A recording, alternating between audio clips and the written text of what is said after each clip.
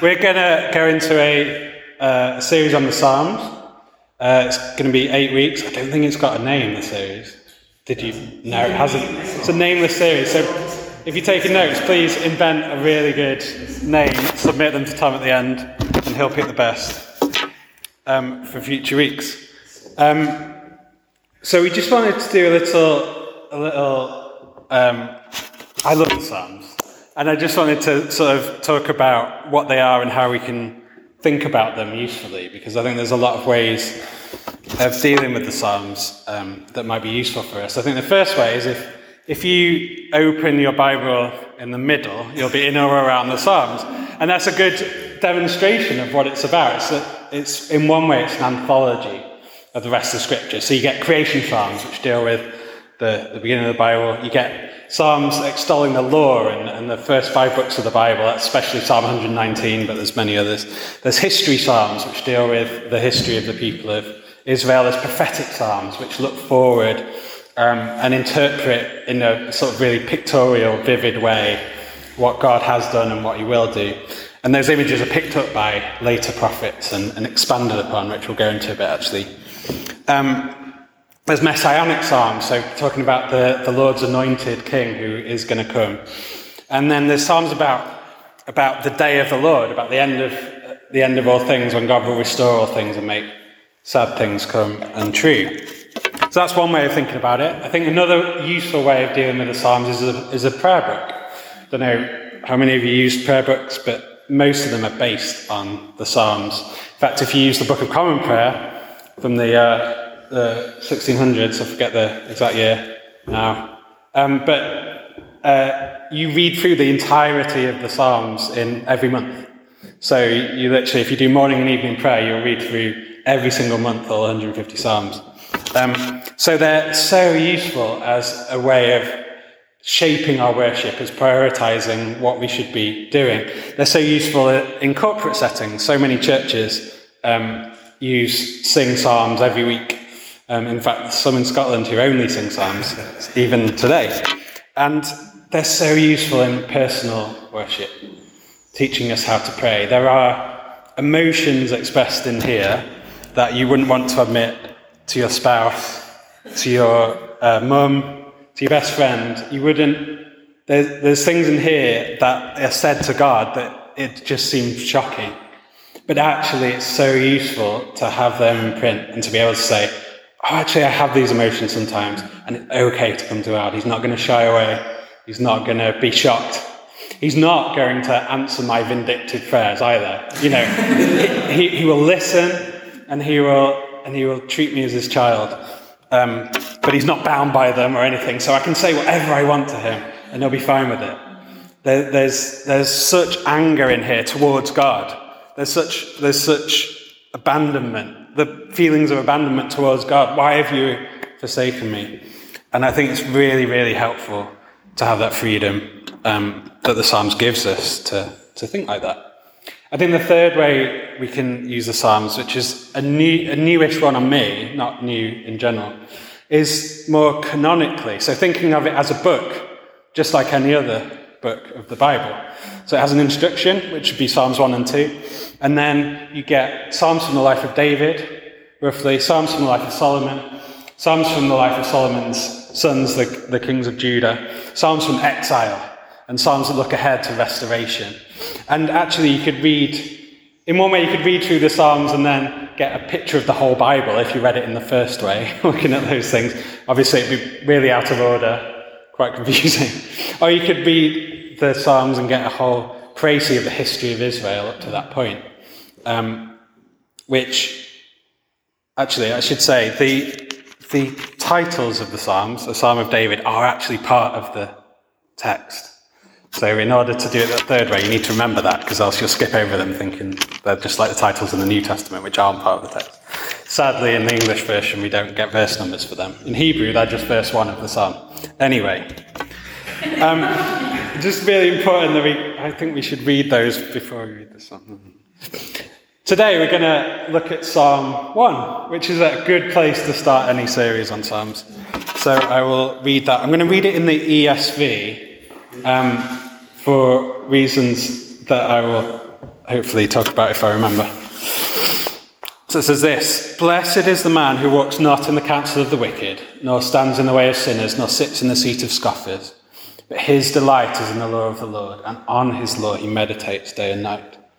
He's like a tree planted by streams of water that yields its fruit in its season, and its leaf does not wither.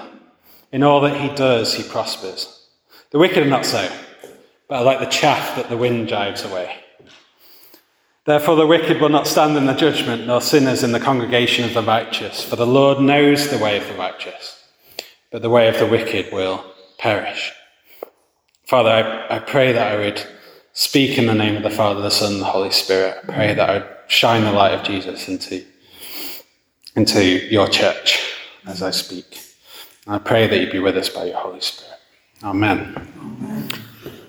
So, this is the first Psalm. So this is the start of the book of Psalms, and it's actually quite important that it's the first one. We think of Psalms, as we say, as 150 separate songs, but actually there is some structure to them. And we're first introduced to this man. Blessed is the man. Now, this blessedness is not kind of how we think of it often, which is emphasizing God's specific, outrageous blessing to someone, or a blessing in response to something someone has done. It's more a situational thing. So this man is happy. He's flourishing. In fact, in Deuteronomy 33, in the ESV, this same verb is translated happy. Happy are you, O Israel, who is like you, a people saved by the Lord. They're not blessed because they're saved by the Lord. They're blessed in the situation of being saved by the Lord. It's a small point, but I think we need to get into our mind this happiness, this flourishing, this being in the right place at the right time, doing the right thing, doing what we're meant to do. And that makes sense of the image that comes up about the tree in a bit. This is the same verb translated into Greek that Jesus uses in the Beatitudes as well. So, blessed are the pure in heart, for they shall see God. That's that same idea of being situated in the right place, flourishing, happy. And the picture that it gives of this flourishing happiness, this right situation, is being like a tree. I live near Badock's Wood, which is sort of in between Southmead and Henleys. And there's a little river, a little tributary of the River Trim, a tiny stream at some times of year and then a bit bigger in the winter, that runs right through. And I always think, whenever I walk along the bank of this river, I always think these trees that are growing up either side, they are happy trees. They don't mind the fact that it's only a little tiny stream in the summer, because they have deep roots that are sucking up all the underground water that's still there. They are so happy, satisfied and fruitful. There are hundreds of little trees, little saplings growing up underneath them because they are bearing fruit each year and it's falling down. They are fruitful and they don't wither. That's the picture we get in this psalm. It's like a tree planted by streams of water that yields its fruit in season, and its leaf does not wither. They're happy trees. But this is not an idea that the person who wrote this psalm, it doesn't have a superscription, this one. That's why I didn't read it, just in case you thought I was being a hypocrite. Whoever wrote this psalm hasn't thought of this image off the top of his head. The first tree planted by a stream in the Bible is in the Garden of Eden, Genesis 2. So there's a river, a great river running through the middle of this garden. This is a place where heaven meets earth. And this river splits into four, into the Pishon, Gihon, Tigris and Euphrates. And they water the whole of the known world. They water the Assyrian Empire, they water the Egyptian Empire, they water Babylon. It's this picture of the God of Israel's God creating the world. And overflowing in his grace, overflowing to water and give life to the entire world, not just Egypt. But by this river in the garden, there is a tree, the tree of life. And this tree has fruit that brings eternal life. You eat of it, and there's eternal life. So this is where this image comes from in Psalm 1. But if you know the story, Adam and Eve don't eat of it. They eat of a different tree. They eat of the tree of the knowledge of good and evil. So instead of walking in the garden with God in the cool of the night and receiving knowledge and wisdom from him, they choose to get it a different way. They choose to get it in a way that God says not to, by eating the fruit of a different tree. And they're cast out of the garden, both as a punishment and a consequence of their sin, but also as a protection. It says, lest they eat of the tree of life and live forever. Because it's not good to live forever in sin and in sickness and death and then that toil. So they're protected from the tree of life, in a sense, both senses of the tree.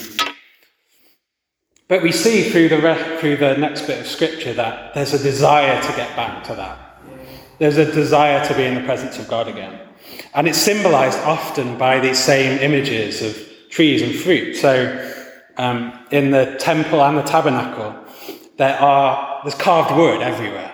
There's embroidery of trees. There's embroidery of pomegranates. There's pomegranates along the bottom of the curtains. There's the priest's garments have pomegranates on them. Embroiderings of pomegranates along the bottom, along the hem. It's all a symbol that this isn't Eden. This isn't what was meant to be. But it is the place where God meets with us now. And one day there'll be a true way. This is a shadow. But one day there'll be the true way of communing with God and meeting with God. So this is where this image in Psalms comes from. This tree planted by streams of water, yielding fruit in its season. It's a tree of life. But this is not where the image ends in Scripture either. So it gets expanded upon by later prophets. In Jeremiah 17, verse 7, he sort of writes a paraphrase, or a version of Psalm 1, at least the first half. He says, "Blessed is the man who trusts in the Lord, whose trust is in the Lord. He's like a tree planted by water that sends out its roots by the stream and does not fear when the heat comes. For its leaves remain green, and it is not anxious in the year of drought, for it does not cease to bear fruit." So we have a slight intensification of this image. Instead of just bearing fruit in season, it's not ceasing to bear fruit. And though hardship may come in the form of drought, there's no fear, because like the trees in Badoc's Wood, they've got deep roots. They're in all the squashy stuff under the stream that is full of water all year round. And then Ezekiel picks up on this image again, intensifying it again. So Ezekiel, at the end of his book, sees this overly detailed image, in some ways, of a temple, of this temple that he's never built, but he sees this image of the sort of heavenly temple, heaven meeting earth. And out of the temple flows this river. Now, you might remember, he walks in a kilometre and it's up to his ankles, and he walks in another kilometre and it's up to his knees. He walks in another kilometre, it's up to his waist. It's this unfathomably big river. There's just this abundance of life flowing out of the temple. And then he says this, Ezekiel 47, verse 12. "And on the banks on both sides of the river there will grow all kinds of trees for food. Their leaves will not wither, nor their fruit fail, but they will bear fresh fruit every month, because the water for them flows from the sanctuary. Their fruit will be for food, and their leaves for healing."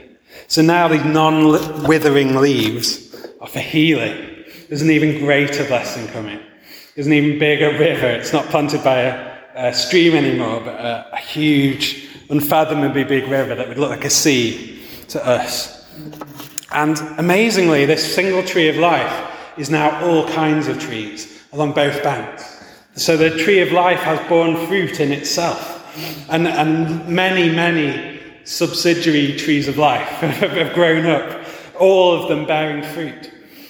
They bear fresh fruit every month. So 12 months of the year, all these different kinds of trees are providing their food for the people. And finally, John in Revelation takes this image from Ezekiel, and in Revelation 22, again, brings more light to it, sheds more light on it, gives us more facets of what it means. In the beginning of Revelation 22, he says, "Then the angel showed me the river of the water of life, bright as crystal, flowing from the throne of God and the Lamb. through the middle of the street of the city. Also, on either side of the river, the tree of life with its 12 kinds of fruit, yielding its fruit each month. The leaves of the tree were for the healing of the nations. You see, it's so similar, but enhances it. So now we know that these many kinds of trees on both sides are all the tree of life. They're all part of the tree of life. He gives this image which doesn't make sense on its own unless you've read Ezekiel. He says, the tree of life on either side of the river. How can the tree of life go on both sides of the river? Well, we know from Ezekiel because there's many trees now, but they're all part of the one tree. They're produced by the fruit of the one tree. The fruit is yielded each month, and there's 12 kinds. 12 is a very symbolic number of the totality. It's all the tribes of Israel. So everyone can eat of this fruit. And the leaves of the tree are not just for healing, but they're for the healing of the nations. So there's a real emphasis on all the nations coming to see this tree that flows now from the heavenly city and the sanctuary and the throne of God and of the Lamb. So it's an incredible image that flows through the entire scripture from page 2 of scripture to the last page of scripture. There's this tree planted by a river that yields fruit, and its leaves do not wither. So who are we talking about in terms of who is the man? Because I think it's really important. That's why I use the ESV. I think sometimes the sort of more plural ways of translating can obscure things. And maybe we miss, especially in Psalms, some of the messianic leanings of things. That's why I prefer, for this particular psalm, this translation. Who is this blessed man? Now, in Psalm 1 and 2, the main characters of the Psalms are introduced.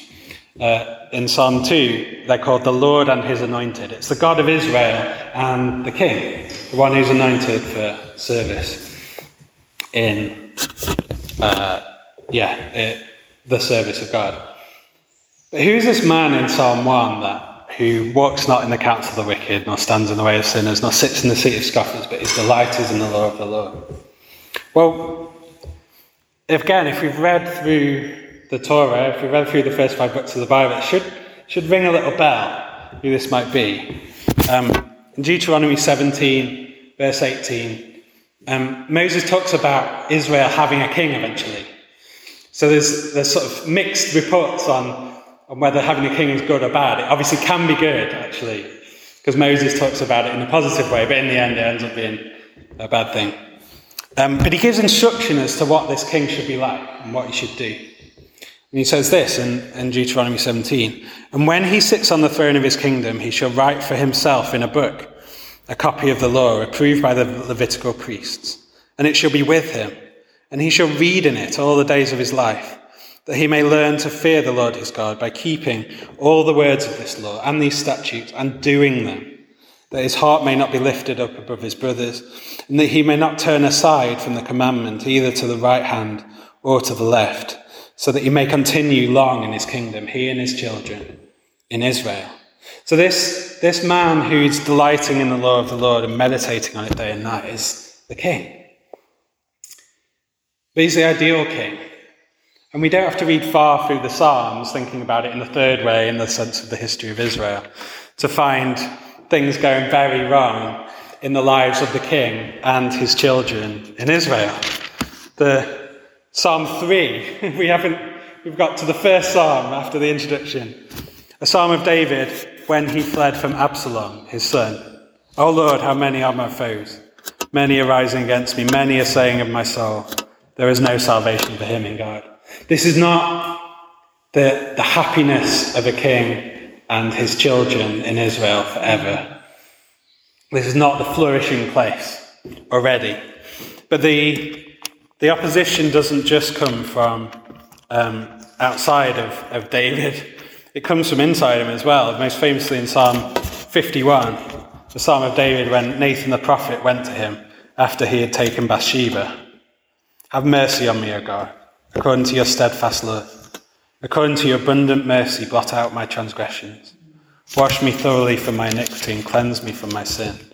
David was a good king, all in all, and certainly one of the better ones that is in the Bible, but he did some awful things. He is not this man who is delighting in the law of the Lord, meditating on it day and night. He did follow the counsel of the wicked. He went on raids for the kings of the Philistines and killed many, many people, slaughtered whole villages. He, significantly in Psalm 51, that event, he replays almost action for action the sin in Genesis 3. Adam and Eve seen something that they desired, that they know they shouldn't have, and they took it, and they devoured it. He sees Bathsheba on a roof, someone that he shouldn't have, and he takes her, and he devours her. And it causes so many problems for her, for him, for his family going forward. Absalom may have been king without him, and there's so much rivalry between Absalom and Solomon, Bathsheba's son. It's all just a complete mess. And you don't have to go, you can read the rest of the Psalms or the rest of the history books and know that the kings of Israel just got worse. In fact, in the end, God would say to them, this land would be better off with the Canaanites. They did better things than you. You are doing worse things than they ever did. They are not the people that fulfill this image of the flourishing man who delights in the law of the Lord. But there was one to come, a son of David, who when he came was more than we could have expected from this psalm.